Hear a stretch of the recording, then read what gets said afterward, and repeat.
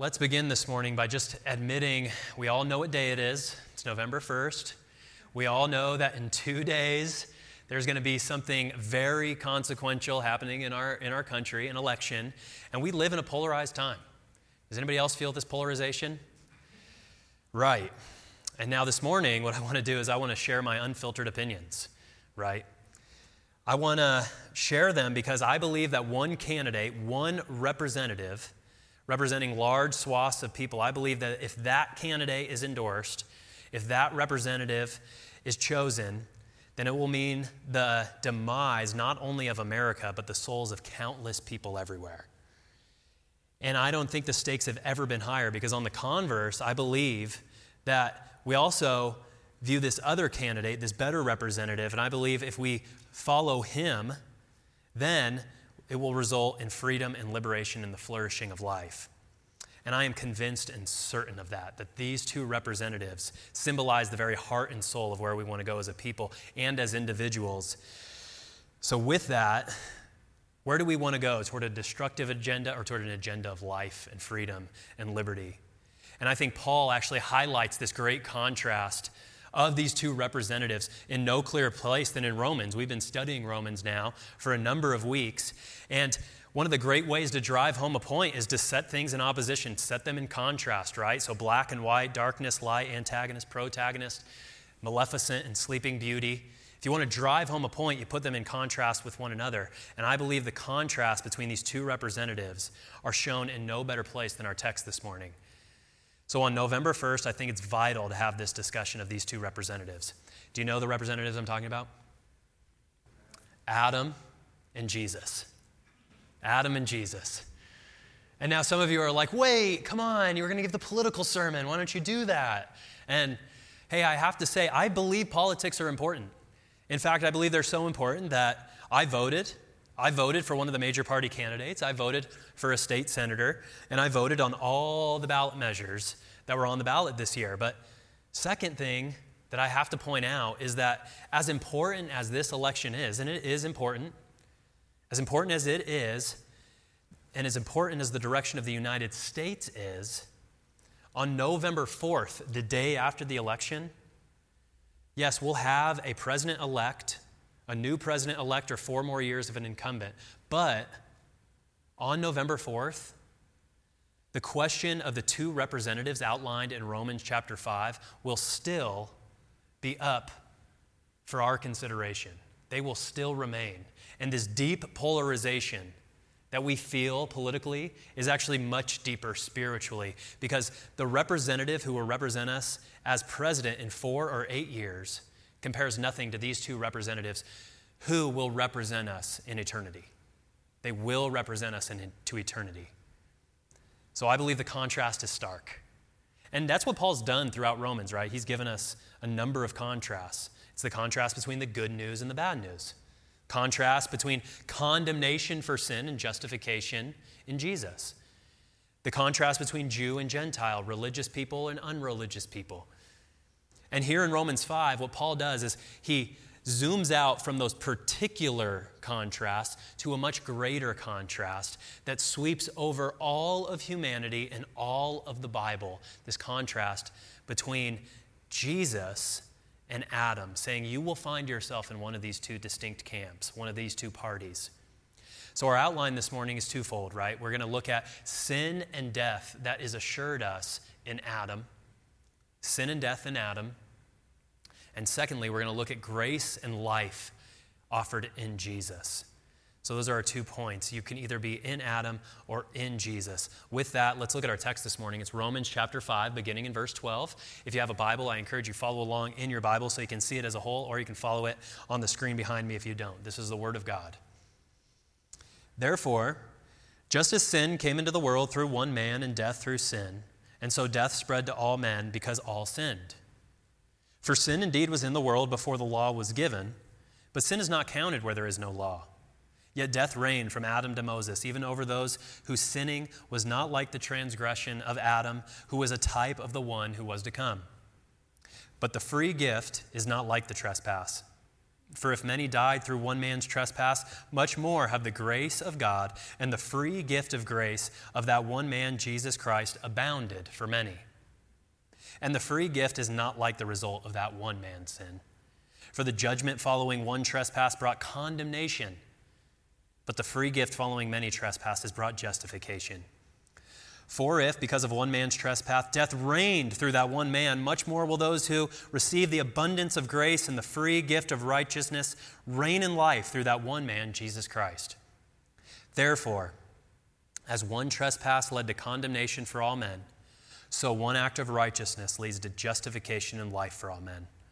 For as by the one man's disobedience the many were made sinners, so by that one man's obedience the many will be made righteous. Now the law came in to increase the trespass, but where sin increased, grace abounded all the more. So that as sin reigned in death, grace also might reign through righteousness leading to eternal life through Jesus Christ our Lord. Amen. So we have 2 points this morning: sin and death in Adam, and grace and life in Jesus. Beginning on that first point, sin and death in Adam, we see that clearly highlighted in verse 12 here. In verse 12, Paul begins this section of Romans really concluding everything that's went before it. He concludes it by saying, therefore, right, great conclusion, therefore, just as sin came into the world through one man and death through sin, and so death spread to all men because all sinned.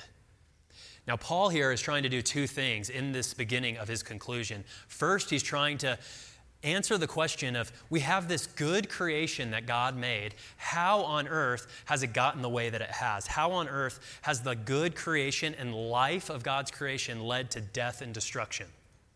And Paul answers that by giving us this chain of events. He gives us this chain of events saying, in Adam, sin entered the world. And through sin, death entered the world. And this chain of sequences, Paul is saying, Adam brought forth sin, and sin brought forth death. And that's why we see death and destruction in God's good world. It all started with this one man. But the second thing he wants to point out, which I think is much more significant, is that Paul says something extremely interesting. He says that in Adam, all sinned. Do you see that? It's the last word in there. All sinned. And the reason that's interesting is because that's a past tense verb. That means what he's trying to get at is that in Adam's sin, the first sin, his eating from the tree of knowledge of good and evil, we all sinned. We all sinned in Adam's first sin. If we're in him, then his sin is counted to us. And that's worth restating, because listen to what I'm saying. What this is saying is that Paul is saying, hey, it's not like we're like Adam. We sin like Adam, and therefore we receive death as a consequence. That's not what he's saying. No, he's saying we are in Adam. Meaning, when Adam sinned, we all became sinners, and we all sinned in him, past tense. In other words, when Adam sinned against God, it was as if we were all there with him, sinning with him. And we know that's the case because if you're looking in your Bible, notice how the end of verse 12 ends in a dash. All translations do this. The ESV, NIV, NASB, RSV, and NKJV all end it with a dash. That's because Paul stops his thought and he says, hold on, I'm going to unpack something else really quick. And then in verse 18, he picks the thought back up. He says, therefore again. Notice what he says, verse 18. Therefore, as one trespass led to condemnation for all men, so one act of righteousness leads to justification and life for all men. For as by the one man's disobedience, the many were made sinners, so now, one man's obedience, the many will be made righteous. So you see what Paul's saying here is that in Genesis 3, Adam was not acting for himself alone. He was not only acting as an individual, he was acting as a representative for all humankind that would descend from him. And in the Bible, they term this as a covenant mediator. Adam was our first covenant mediator, which means that in this covenant, he was representing all people that would descend from him. And we see these covenants throughout the Bible who mediate our relationship with God. So for instance, there's priests. Priests' main job is to make sacrifices to God in place of the people. They mediate the people's relationship with God. Or with prophets, right? Prophets do this as well. Prophets take the message of God and they mediate it to humankind so that we can hear it. And what the Bible is saying is that Adam was our first covenant mediator. He was our first representative, and everything that he did would physically and judicially represent us all. You can kind of think of this like a family tree, okay? You have a grandpa who's the head of this family tree, and this grandpa has male pattern baldness. That means all of his descendants who are males are going to have male pattern baldness, right? What he does affects people who are down in his genealogy. And the interesting thing is that this isn't just the Bible that mentions these things. Behavioral psychologists actually are saying that the actions and the things that people do in our ancestry deeply and profoundly affect who we are as people today. So for instance, alcoholism, if prevalent in a grandparent or great-grandparent or a father or a mother, the likelihood of a child then becoming dependent on alcohol is exponentially higher than other people who are not in families that struggle with alcohol. The same thing happens with victims of abuse. Victims of abuse are at a much higher likelihood to perform abusive acts themselves. Same thing with divorce. That if there's divorce in a family, there's just a greater likelihood that those families will experience divorce. And what this is getting at is that there are things that people did before us that affect us profoundly today. And I know this personally. On my maternal grandmother's side, our genetics have this condition called Fragile X. Fragile X is on the spectrum, right? So it's this genetic disorder that leads to mental disabilities. So when me and my wife were first determining whether or not we wanted to have kids and determining when we wanted to have our kids, we went and visited with a genetic doctor to see, hey, could this affect our children? Could it affect our family? Because we realized our ancestry and our heritage deeply impact our lives today. And to teach kind of the ripple effects of sin in the world, the Puritans used to have this great book. You know, it was an ABC book to teach children. And today we have like Dr. Seuss's ABCs, right? A, what begins with A? Annie's Alligator, A. That's a pretty good book, right? Pretty catchy. The Puritans had one the same way, but it was A represents Adam. And the subtext was, in Adam's fall, sinned we all. That's a New York Times bestseller right there. But it was trying to get at, right, this point that we all experience the ripple effects of Adam's sin, that what he did then affects us now. And theologians have a term for this. It's termed original sin. Original sin. This teaching that the Bible shows us everywhere that because of Adam's first sin, we are born, simply stated, guilty and sinful because of his sin. That's what original sin is. It means that we are all born into this world, not as morally neutral, not as morally good, but we are born guilty and corrupt, guilty and sinful. And we see that in these verses, right? So in verse 18, Paul mentions this explicitly. He says the one man's action has an effect on our legal status before God. He says one trespass led to condemnation for all men. So what he's getting at is that in Adam's sin, we are now all condemned. We're all born guilty. We're all actually under the punishment of God, not because of anything we've done, but because of the one man's sin. So we're born in this world guilty. And he adds to this, verse 19, for as by the one man's disobedience, the many were made sinners. So not only is our legal status affected with God, been born guilty of Adam's sin, but our nature is affected as well. We are not just people who do sinful things. We actually, at our core, are sinners, affected in our very DNA with corrupt natures that have been twisted and distorted and refashioned by Adam's sin, even down to the molecular level. So see, because of Adam's sin, we only not commit sins ourselves, but we are, in fact, sinners. I think D.A. Carson, he's a thinker on these topics. He's written over 25 books. He's a prominent scholar. He talks about how sin is so radically different from how we talk about it today. He said sin in the Bible, including the sin of Adam, is often personified to show how serious it is. Just in Romans, Paul says, sin enters, sin produces death, sin reigns, sin can be obeyed, sin pays wages, sin seizes opportunities, sin deceives, sin kills.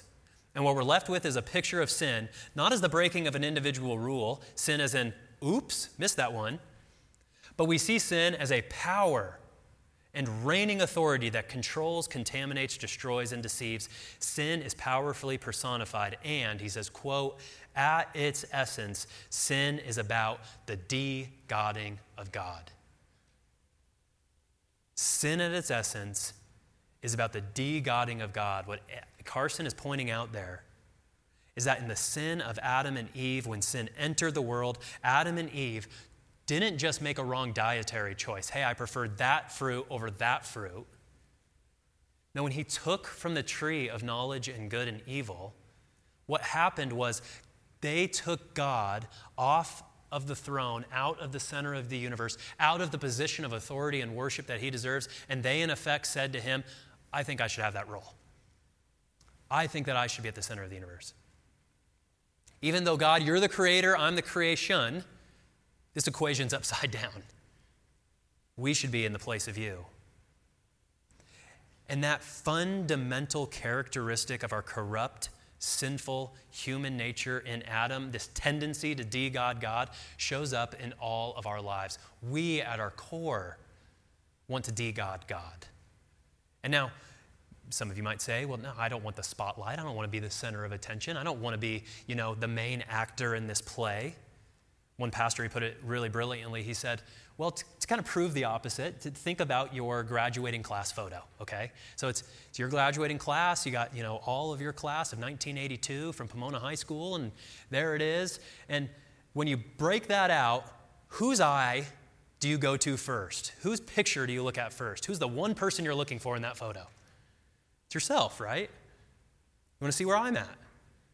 He put it in another great example. He said, when you're having an argument, say with your spouse, it's a really bad argument, and you're just convinced that you won that argument, but it feels like nobody won, so you get in your car and you're driving away and you're thinking, if I would have just said that and I would have said that, then I totally would have had her in her place and I would have been in the right, she would have been in the wrong. He says, think about it. Who always wins that argument? It's always you, isn't it? You always win that argument. He went on to say, he said, I've lost a lot of arguments and a lot of fights in my life, but I've never lost a rerun. I thought that was pretty good. No, we are self-centered, right? We do want to be God of our own lives and God of the universe. In fact, to prove it, do you know what the most rapidly growing book genre since the 1970s is? Self-help. Self-help. In 2016, the greatest selling Christian book was a book entitled The Road Back to You, A Journey to Self-Discovery. And we have kids, right? When our kids, they say, Dad, I want to trick or treat longer. Dad, I want more candy than you let me have after trick or treating. Dad, I want to stay up later. What do we say to them? We say, hey, Eli, the world doesn't revolve around you. It's because we're all born, right, thinking that in fact the world does revolve around us. Isn't that right?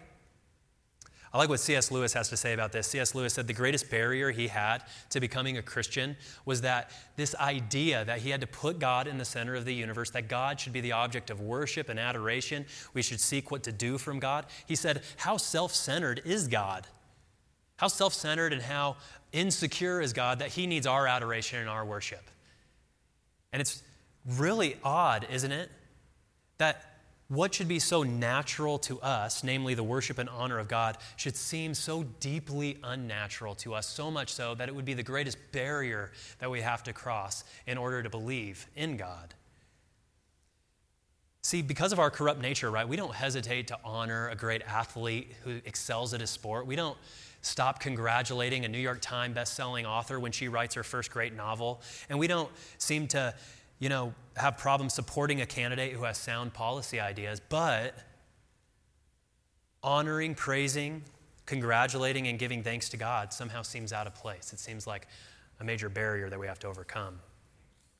And the reason for that is because of original sin, because we're born with a corrupt nature which is bent on de-godding God and putting ourselves in his place. And here's the thing.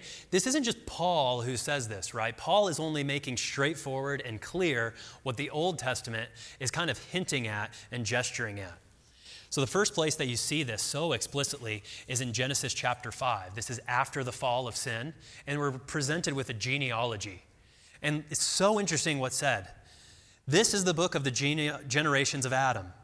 When God created man, he made him in the likeness of God. That's very important. He made them in the likeness and image of God. Male and female, he created them, and he blessed them and named them man when they were created. When Adam lived 130 years, he fathered a son in his own likeness, after his image, and named him Seth. It's his image that's imprinted on all of his descendants.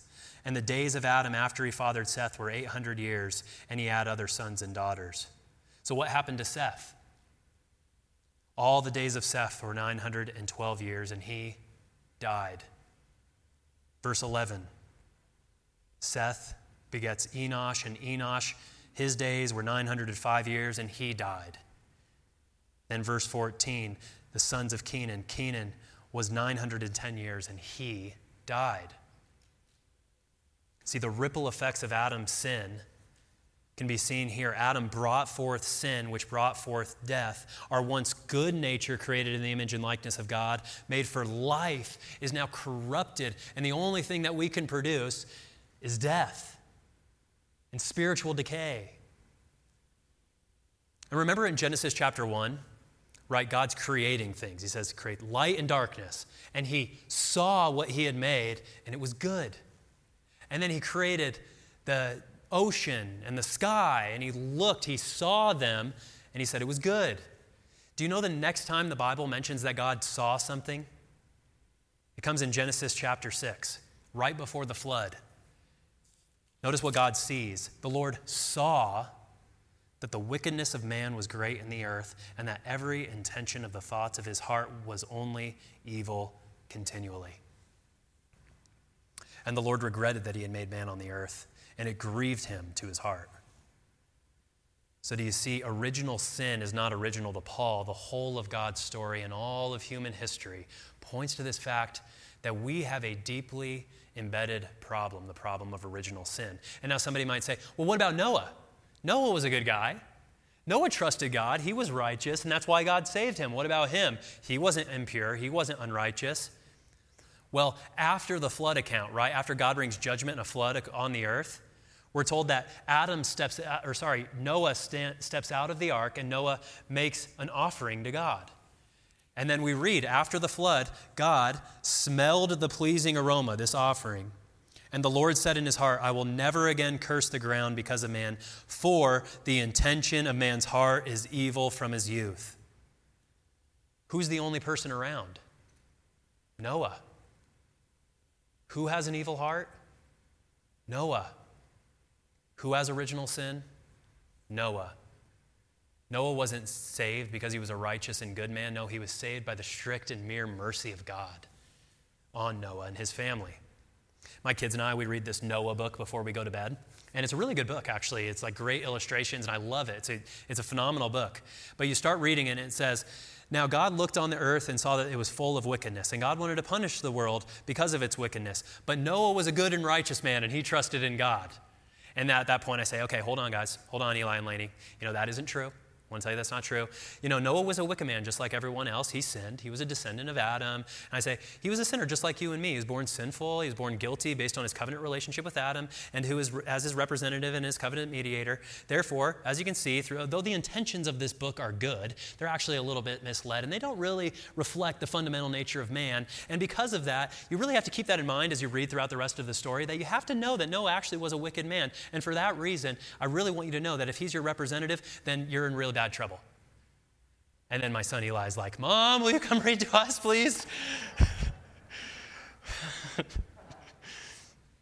We can kind of read these passages, Romans, Genesis, and we can look at these passages about original sin, and we can try and escape the plain meaning, right? Put them in child book form to make us feel better. But in reality, guys, if we are going to try and escape the plain meaning, that's exactly what we're doing. We're trying to escape the plain meaning. And the plain meaning here is that in Adam's fall, sinned we all. In Adam's fall, sinned we all. And we have to admit, in our culture, this really rubs against us. And it raises a lot of questions like, first off, is this even fair? Is this even fair that God would hold us accountable for what Adam did, not necessarily accountable for what I do? That seems unfair. We'll start here just in our culture. We all live under a rule of representative government, right? We all acknowledge that there are people who represent us at a government level who make decisions, whether we like it or not, that either negatively or positively affect us today, right? So start there, that you can kind of understand this principle just based on the culture that we live in. But second, I want you to consider this. Would you answer this understanding of original sin, or would you view this idea of corporate accountability any different if you were born, say, in East Asia or North Africa, or say you were born in the 9th century? The reason I bring that up is because what our concept of fairness often is profoundly shaped by the culture and the time that we live in. For instance, people of other cultures and centuries had a much easier time accepting this understanding of original sin and this understanding of corporate guilt. I think Tim Keller put it well. He said, many other cultures accept the idea that the individual is part of the whole family, tribe, or clan, and not a whole in and of himself. See, in the West, in the 21st century, when it comes to identity and when it comes to sin, our tendency is to think that my sin is my own, affecting only me, and the consequences are mine. But in cultures and in different times, their identities and consequently their view of sin was much more collective.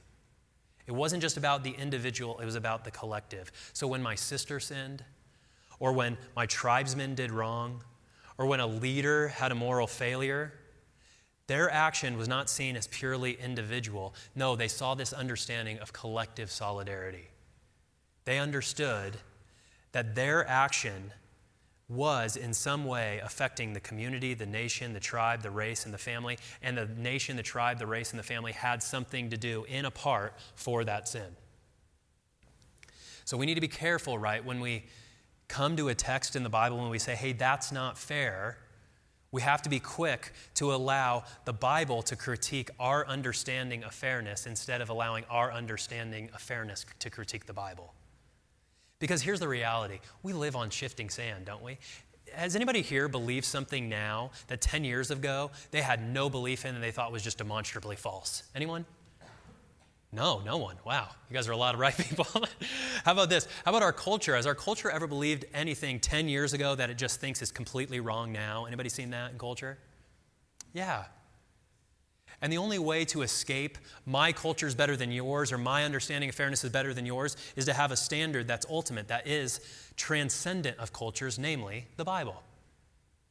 So we have to be careful about our understandings of fairness. And the reality is, as good as my explanation of this could be, Paul realizes this. Paul realizes people are going to scratch their heads and say, hold on. No. My sin is my own. I break the law. I sin. I die as a consequence for breaking that law. And I die as a consequence for being in sin. It's about my personal actions. Adam had nothing to do with it. And Paul says, hold on. That's not exactly the case. Verse 13. He, in response to this man, says, for sin indeed was in the world before the law was given. But sin is not counted where there is no law, yet death reigned from Adam to Moses, even over those whose sinning was not like the transgression of Adam, who was a type of the one to come. And now there's a little bit of a complicated couple of verses here, but what Paul is saying is that between Adam, the first man, and Moses, when the 10 Commandments were given, in between that time frame, there was no law. There were no 10 Commandments. And even though there were no 10 Commandments to break, no sin to be counted to people, people still nonetheless between that time suffered the consequence of sin, which is death. And why is that? It's because they were not being penalized for their sin. They were being penalized for the sin of Adam. They received death not because they had sinned against God's law and deserved death, but because they sinned in Adam. In Adam's fall sinned we all, and as a result, they all died. The sin of Adam, the covenant mediator, credited to all his descendants his sin, and now as a result, we're born guilty and sinful, subject to the penalty of judgment, death, and sin, spiritual, physical, and eternal death. So what's the purpose of the law then, somebody would say? Because if the law is not supposed to be about me and my relationship to God, what was the purpose of God giving it? Well, Paul says, the law doesn't make us sinners. No, it just highlights and intensifies what we already are. It adds trespasses to who we already are. He says that in verse 20. Paul says that the law was added to increase the trespass. The law came in to increase the trespass. See, when there was no law, we were sinners, and the fact of death proved that. But God gave us the law in order to increase the trespass, in order to show us just how many ways that we sin against God. It acted like a spotlight on our hearts and on our minds to show us, oh yeah, this is how often I break God's law and how sinful I really am. So think of the first commandment. First commandment is, you shall have no other gods before me. It merely spotlights and increases our ability to see that we want to de-God God in all of our life. Or the fifth commandment. Fifth commandment, right? Honor those in authority, honor your mother and your father. It merely spotlights the reality that we want to buck authority even at the most fundamental level, the level between parent and child. Or the 10th commandment, that we deserve, this idea, don't covet. It spotlights the idea that we deserve more than what God's given. We deserve what he has or what she has or what they have. God, why don't I have what they have? Right? It spotlights and increases the sin and shows us how fallen we really are. In Adam, our first representative, all of his natural descendants, that means every person who's ever lived, me and you, we're born into this world not innocent and good, but guilty and sinful, subject to death. And the law merely spotlights our condition, increasing the trespass and showing us how much danger we're actually in. And here's the thing.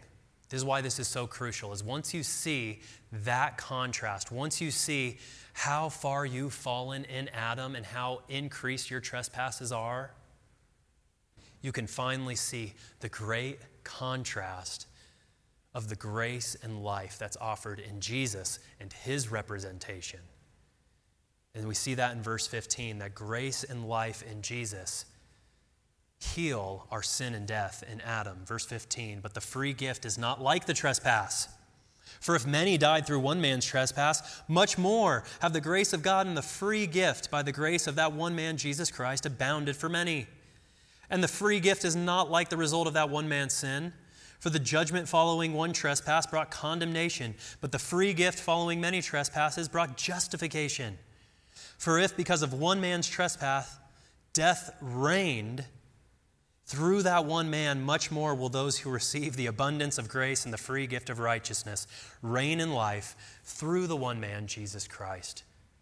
So Paul's setting up this great contrast here. He's saying in Adam there is this cascading overflow flood of decay out of his sin. His one act is trespass, verse 15. The result of that trespass is judgment and condemnation, verse 16, which leads ultimately to death, verse 17. That's the direction that Adam is taking all of humanity. The result is that in the representation of Adam, there is this outpouring and cascade of destruction and sin. When Adam ate the fruit, what unfolded was a cascade of murder and war and genocide and incest and idolatry and slavery, rape and kidnapping. And I'm only mentioning the sins from Genesis 1 to Genesis 14. That's not to mention the sins now in the 20th and 21st century. I love this quote from Niall Ferguson. Niall Ferguson's a historian at Stanford University. He says, quote, "The 100 years after 1900 were without question the bloodiest century in American history. Conservative estimates, I looked this up, conservative estimates estimate that in those 100 years, 100 million people died. Apart from war, apart from war. That means we're talking about genocide, murder, mass extermination, and that isn't counting the legalized taking of other people's life either, things like euthanasia and abortion. Abortion, by the way, since 1973 in the United States has claimed 61 million lives, almost as many as the entire amount of 100 million that represented 1 century of mass violence. One act in an eating of a tree, you get the de-godding of God and all the violence and sin that cascades from it, leading to death, physical, spiritual, and eternal death. But enter the contrast in Jesus. The contrast in Jesus is that the free gift, verse 15, that free gift is Jesus himself. It's Jesus Christ. Jesus is the gift of God, and his one act is contrasted to Adam's one act. In Adam, the trespass meant the breaking of God's covenant. In Christ, in his obedience, you have the fulfillment of God's covenant, a perfect obedience that ultimately led Jesus to the cross. See, whereas Adam took from the tree of knowledge and good and evil, Jesus himself was hung on a tree. And to die, not just for the sins of that one man, Adam, but notice what he says. He says it's to flow over. It's abounding grace that covers the many trespasses. Verse 16. The many trespasses, which means not just the result of Adam's rebellion, but the result of all of our little rebellions that take place after Adam's rebellion. You know, it was just my birthday a couple weeks ago, and I was thinking, I just turned 31, and I was thinking of all the sin that I could remember when I was born to the time that I turned 31. And I'm talking sexual sins, serious cheating and lying, backstabbing of loved ones, trying to make myself look good in front of others at the expense of other people. And I can only imagine and think, my God, what am I capable of in my next 31 years? And I say, thank God that the free gift of Jesus Christ abounds not only over the sins of my past or my sins present, but the sins that I'm going to commit in the future that I shudder to think what I'm capable of in doing. But God's grace abounds. In Jesus' sacrifice, his grace abounds even over the trespasses that continue to increase day after day after day and after day over every single one of us. His grace abounds. It washes over them. It completely erases them, past, present, and future, which means you can't lose your salvation because it wasn't yours to begin with. It was earned by Jesus. Grace abounds even over the increase of sin. And I love what Paul finishes on. He says that this grace abounds even to the ultimate end, even to death. The ultimate consequence of sin is defeated in Jesus' one act. And today we talk about death, right? And we say, oh, it's just a part of life. We say, it's natural. You know, death is what it is. It's just something that we have to do. It's a rite of passage. And in one sense, that's right, in the sense that death is normal. We're all going to die. You heard it here first. But in another sense, it's flat wrong. Death is not normal and it is not natural. It is the most abnormal and unnatural thing that's ever been introduced into God's good creation. That's why in verse 17 it says that death reigned. It reigned. That's a term that personifies a king, right? Death is pictured as this sovereign king calling the shots. Death is not a democratic process. We don't get a say in it. No, it's a sovereign king who, regardless of equal representation or checks and balances of a government system, claims who it wants, and it claims every single human person, including us. It is completely unnatural and abnormal because he shouldn't be reigning. Remember this picture that my wife held. She still has it. We were looking at it a couple months ago. And it's a picture of her at about age 16 with her aunt and her uncle who were in a hospital room who had just given birth to a stillborn baby. And Hannah is holding this stillborn. And when you see that, you realize this isn't normal. That's not natural. I recently listened to this lecture. It was a lecture from a doctor at Northwestern University, right? One of the premier hospitals in all the world. And he gave a lecture entitled, Death, Inevitable or Avoidable? And friends, medical science is a great thing. It's a great tool. It's one of the greatest advances in modern society, but it can only go so far. It can't bring the dead to life. But where medical science ends, Jesus begins. Where medical science ends, Jesus begins. In verse 17, Paul kind of ends on this note. He says, "For if, because of one man's trespass, death reigned through that one man, much more will those who receive the abundance of grace and the free gift of righteousness reign in life through that one man, Jesus Christ." You know, Jesus during his life actually raised people from the dead. He took dead bodies in the tomb and raised them back to life to demonstrate he has power over death. He did this even to his best friend, one of his best friends, Lazarus. And there's this phenomenal play. It's by Eugene O'Neill. It's called Lazarus Laughed. And it's this, fictional play of Lazarus, and he's walking down Roman streets. And Caligula, who's the emperor during the time, is going around to Christians, and he's saying, if you don't recant your belief in Jesus, you will die. And he goes up to Lazarus and says that very thing, and Lazarus just begins chuckling.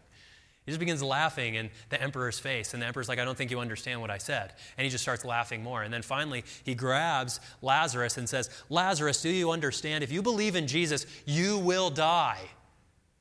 And Lazarus bursts out laughing. And he looks at Caligula and finally he says, Caligula, hasn't anybody told you death is dead? Death is dead. Because Jesus didn't just raise Lazarus back to life. He also, once he was dead, was resurrected back to life himself. Jesus rose again from the dead, was resurrected, and he himself put death to death. He himself and all those who are in him now can look at death and say, you are dead. Where medical science ends, Jesus begins. And if you are in Jesus under his representation, grace abounds even to the grave. Even to the grave. This week, you need a representative. You need a representative, and you have a representative. And it is not Joe Biden and Donald Trump. It is Jesus. And if you find yourself in him, no matter what the results of this election, you can laugh in the face of death. You can laugh in the face of any challenge that God throws your way because grace abounds even to death for you. Let's pray. Heavenly Father, thank you for this word. Thank you for this message. Thank you for this great truth that we get to be reminded of in Jesus' life and in his death on the cross on our behalf. And God, we pray that we would find ourselves in Jesus more and more, especially as we come to this table where you're represented and where you seal all of your saving benefits to us. We ask this in Jesus' name. Amen.